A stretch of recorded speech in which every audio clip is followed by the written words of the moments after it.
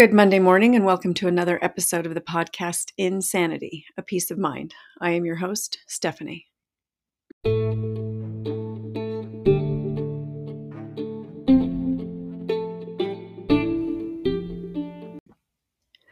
I am recording episode 147. I am home, but I am not using the equipment because we're going to have a conversation today. And so we're going to keep going with the nervous system. This will probably be a short podcast, and we're going to focus mostly on neuroception, which is the way we perceive unconsciously, more often than not, our world. And I'm going to start with just a conversation about neuroception. So my husband and I were hiking, and we try and listen to the podcast on Monday. And so very often we can just listen to it while we hike, and we are listening and we get to the neuroception part, which talks about how our not thinking parts, meaning our non-cognitive perception, takes in information. And he said, whoa, stop. And so I stopped it, and he started to describe his experience with what we believe is neuroception. Okay, hon, now you're up. You can go ahead and tell us whatever you want to tell us. It was a lot easier to talk when we're on a hike and you don't have a recording underway. Yeah, it is true, but you are not unfamiliar with this mode of communicating. So, true enough. Yeah, don't pretend. Okay, so what I was explaining to you is that the description that you gave of how that works was uncannily like something that had happened when in one of those states where you're not quite fully aware of your surroundings, but you're adrift in thought. I got a glimpse of what goes on inside my own brain, which is, in my view, not unique. I'm assuming that what I caught a glimpse of is exactly what goes on in yours and anyone else's brain. Wasn't trying to figure anything out. It just sort of happened. Maybe the corner that you got a glimpse to look around was always there. You just never took the opportunity to look at it. But what I perceived is that our brains, my brain, is relentlessly examining everything. Everything, every beat of the heart, every breath you've ever taken, every circumstance you've ever been in, every conversation you've had, everything is stored somewhere in the brain. And it's constantly being consulted, being monitored. A lot was going on, and I'm going to excerpt something to illustrate how all that going on works, and not as an exclusive. I mean, this is true of just about everything. But I'm a lawyer. I go in the courtroom. I handle court cases. A witness is on the stand and they're testifying, and their throat gets dry. You can hear a change in their vocal sound because their throat is dry, which was noticed by me at some level. And that suggested, because of past experiences of both myself and other people, that when the throat is drying out, you are nervous. And oftentimes that's because you're up against something you don't want to testify about. And instinctively, not this is not a conscious thing. This was just spontaneous in the courtroom. I pursued what the witness was nervous about. Not intending to do that, wasn't part of the notes. It was just a spontaneous moment because something came to the attention in the subconscious that this witness was up against something they didn't want to talk about and their throat was dry and pursue it. So I did and got good results. The witness, as it turned out, pretty much had to flip because they were going down one road, concealing what they didn't want to say, and focus on that required them, truthfully and under oath, to go ahead and to talk about what they were consciously trying to avoid. That's that's an observation that we make. I believe all of us make at a subconscious level about everything going on all the time.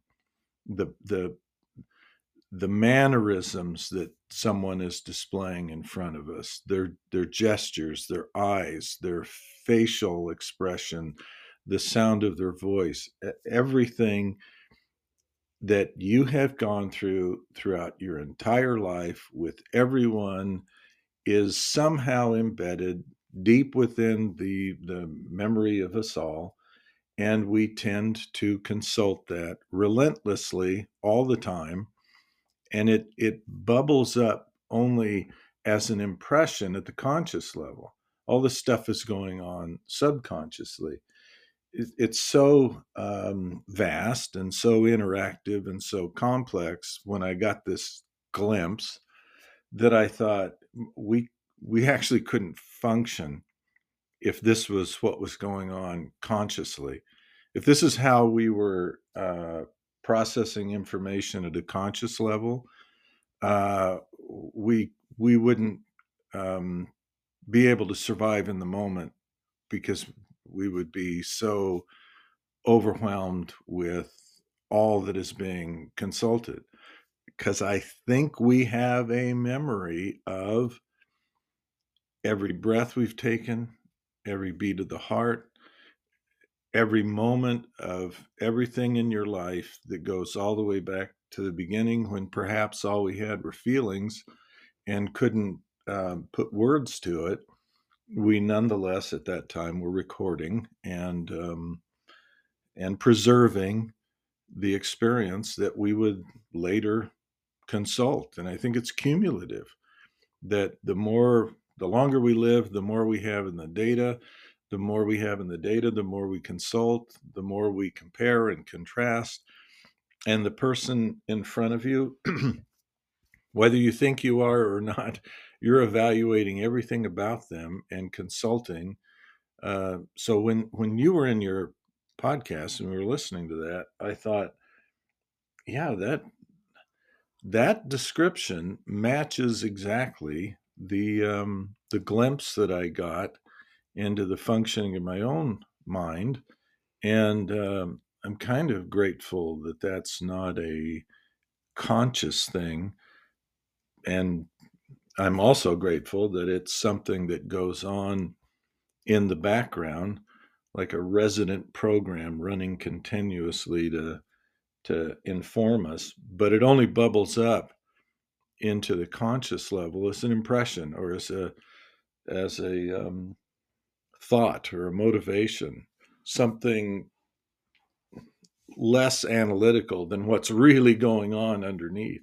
What's going on underneath is very analytical. Right. Yeah.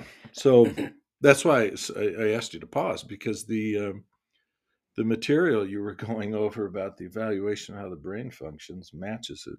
Well, yes, and I really appreciate it when you can make connections. So I don't mind stopping and talking about it at all. So a handful of things have come up for me as I listen to this, for the second time. I want to make a couple of distinctions because he used the brain and the mind interchangeably. Mm-hmm. And there is some conversation going on about the difference between the mind and the brain. And I cannot get into that. That is Dan Siegel's work. He does a lot of stuff distinguishing the difference between the mind and the brain. And frankly, it is over my head in some instances. And the reason I'm bringing that up is because last week or the week before, because I'm banking some podcasts here, so forgive me if I'm out of order. The idea that neuroception is not cognitive. And when we think of cognitive, we think of the brain. So I want to make that distinction, which includes my lack of understanding of it all, because neuroception is not cognitive. It is perceived unconsciously, just like you said. The other thing that comes up when you talk about all of the assessing that goes on, and this is certainly true in all of the stuff that I understand about the nervous system and polyvagal theory and the research, is that intuitive. You said, I think you said there is no intuition if we are constantly assessing. Right. You said that to me. Yeah, it is an intuition. It isn't intuition. It's actually it's gathering information, which we call intuition. I'm not going to split hairs over that because I don't know whether that's true or not. However, years and years and years ago, I read a book called The Gift of Fear by a gentleman named Gavin DeBecker. I remember you talking about who that. said, we don't pay enough attention to our intuition and our instincts. I am going to overlay the word neuroception. We don't pay enough attention to the things that we are perceiving neuroceptively to be afraid of the right things and not be afraid of the right things. His theory is that we ignore and override the things we should pay attention to at the expense of others. I will link the book in the show notes if I can remember to do so. If not, I will pick up this idea later and talk about it. But I just thought that was interesting. I wanted Denver to talk about this because I thought this was really an interesting thing. There's another part of that I want to throw out and see if you have any reaction to that. We're constantly monitoring the entire environment. Even though we may focus on something that's in front of us consciously, we're also taking in everything. The sound of birds, the sound of background noises, the rustling of leaves.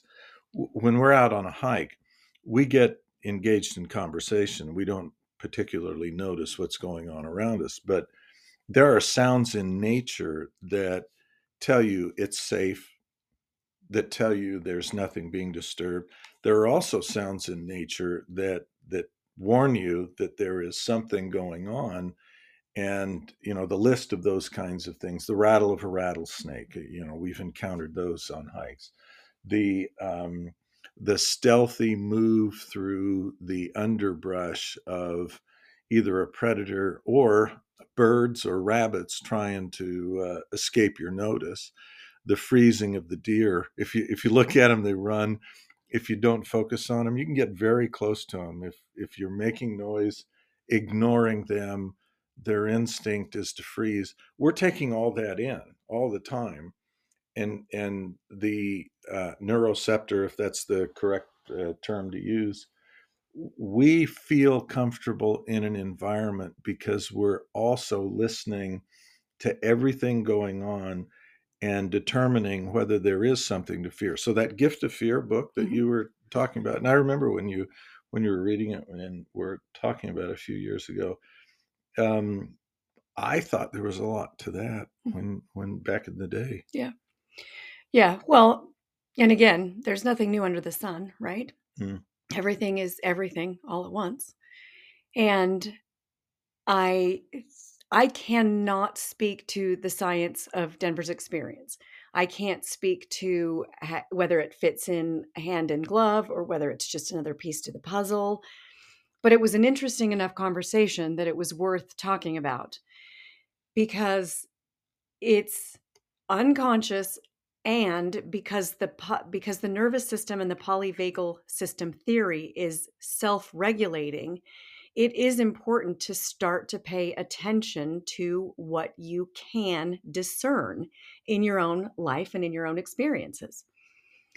You may not get a glimpse that opens up everything, but you may get a glimpse on when you feel most calm or when you feel most dysregulated, when you feel a certain way in response to something over and over and over again. Last week's podcast talked about the polyvagal and the nervous system, and it was analogized to a house with systems running in the background.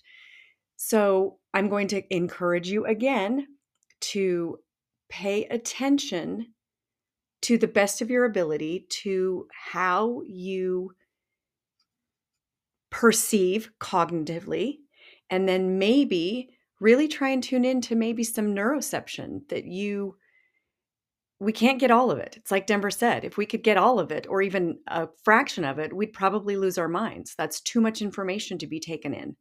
We have to filter, and we filter more or less based on safety or danger. That is how we perceive it. If we are in a state of trauma or trauma responses, we generally perceive danger more often than it actually exists. And we perceive safety less often than it is in reality. So I'm just dropping some ideas. I'm probably going to end this podcast here. It was I wanted nice. to make one more point, Gonna- though, because this last comment you just made, there have been people that you have been very cautious about, or you have suggested that you are concerned about them, you don't trust them, you don't have a good feeling about them, and it hasn't taken you long. And there are people who have come into my life that you have then met, you have responded about saying you don't have a very good feeling about this person. And I mean, early on, I mean, it didn't take long for you to do that. It may have taken months or years before I came to the conclusion that, yeah, these were problematic people, and they had some mischief about them. But it was uncanny to me that you did that quickly. I mean, a matter of hours, and you were there. But almost inevitably, in hindsight, I think your reaction proved to be right on the money, and it would be very interesting to figure out what it was about the demeanor, what it was about the eyes, the face, the body language, what it was about them that tipped you off, because something did, Yeah. and whatever it was, it worked. Yes. And this has been since we got married, because I can think of 3 very specifics. Yeah. And so this started a long time ago. And because I can control who comes into my life personally, I am sure I have done it with me as well, but I exclude them from my life early on because I cannot control other people's lives. I may have a sense about one of my kids and a friend or you and someone who's coming into your life. But since I have no control, a lot of times those people will stay around and stay around and stay around and stay around and stay around until finally the truth, whatever that truth may be, comes out. And Yeah. everybody says, oh, yeah, mom was right. Oh, yeah, Steph was right. Yeah. Okay, one other thing, because you listened to the polyvagal theory, Mm-hmm. the Stephen Porges training that I did a year or so ago, and you listened to a lot of that with me. And so I don't expect you to speak to that, but I just think it's interesting because you will engage in those things with me. And I think that's very helpful because the other day when we were listening to the podcast, you said something about what you thought I had already done. And I said, no, I hadn't done that. And then we realized that it was because you had listened to the training. I did. Yeah. The polyvagal theory science, as presented by Stephen Porges, is actually unbelievably fascinating. It talks about face, it talks about muscles, it talks about hearing and prosody and the sound of voices. So neuroception is all encompassing. I don't know if any of you are going to be interested enough in this to look into Stephen Porges and some of the work that he does, because I've said this before. This is a science for him. The fact that it became a mental health theoretical practice was because the there are people out there who said, this is it, we can work with this. And so they turned it into a theory usable for therapy and mental health. But it is so subtle. It's eye movement, it's facial tics, it's the sound of voice, it's how we hear voices. It's high pitch, low pitch. It reminded me of the TV series Lie to Lie to Me. me. Yeah. Yeah. It is everything. So this is just kind of a fun podcast. I'm kind of dumping in the middle of polyvagal and the nervous system because I thought that was really fascinating what we stopped upon when we were out on that hike. So again, what's your takeaway? Leave me some comments. Tell me what you're learning. Tell me what more you want to know. We're now 4 podcasts in on brain, nervous system, and polyvagal. What do you want to know? Because I'm willing to. I'm using this in therapy. This is something that is very, very effective for all ages. So thank you for. You have any last thoughts? No, but you usually end with a quote. Will you record that separate I will later? record that separate. We are going to break this point. I will find a quote and I will record it, and I will bank another podcast to be dropped when I will not be available to do So it. I'm assuming this is like a Mormon bishop calling someone to speak in sacrament meeting. Once you've done it, you can then rely on the fact that you've done it, and you don't have to come back and stand at the podium any longer. I've given my talk, so I'm done. I don't think that's really what you think. So we'll just end there with this portion of the podcast. Thanks, sweetie. Yeah. Okay. I'm going to remind you all that I do not know everything there is to know about the nervous system. I do not know everything there is to know about polyvagal. I am a babe in the woods as I try and navigate all of this. I do know that it's significant and that there is something to it. And with that, I'm going to leave you with a quote by Abraham Hicks. I am born with a guidance system that tells me everything I need to know. And have a great week.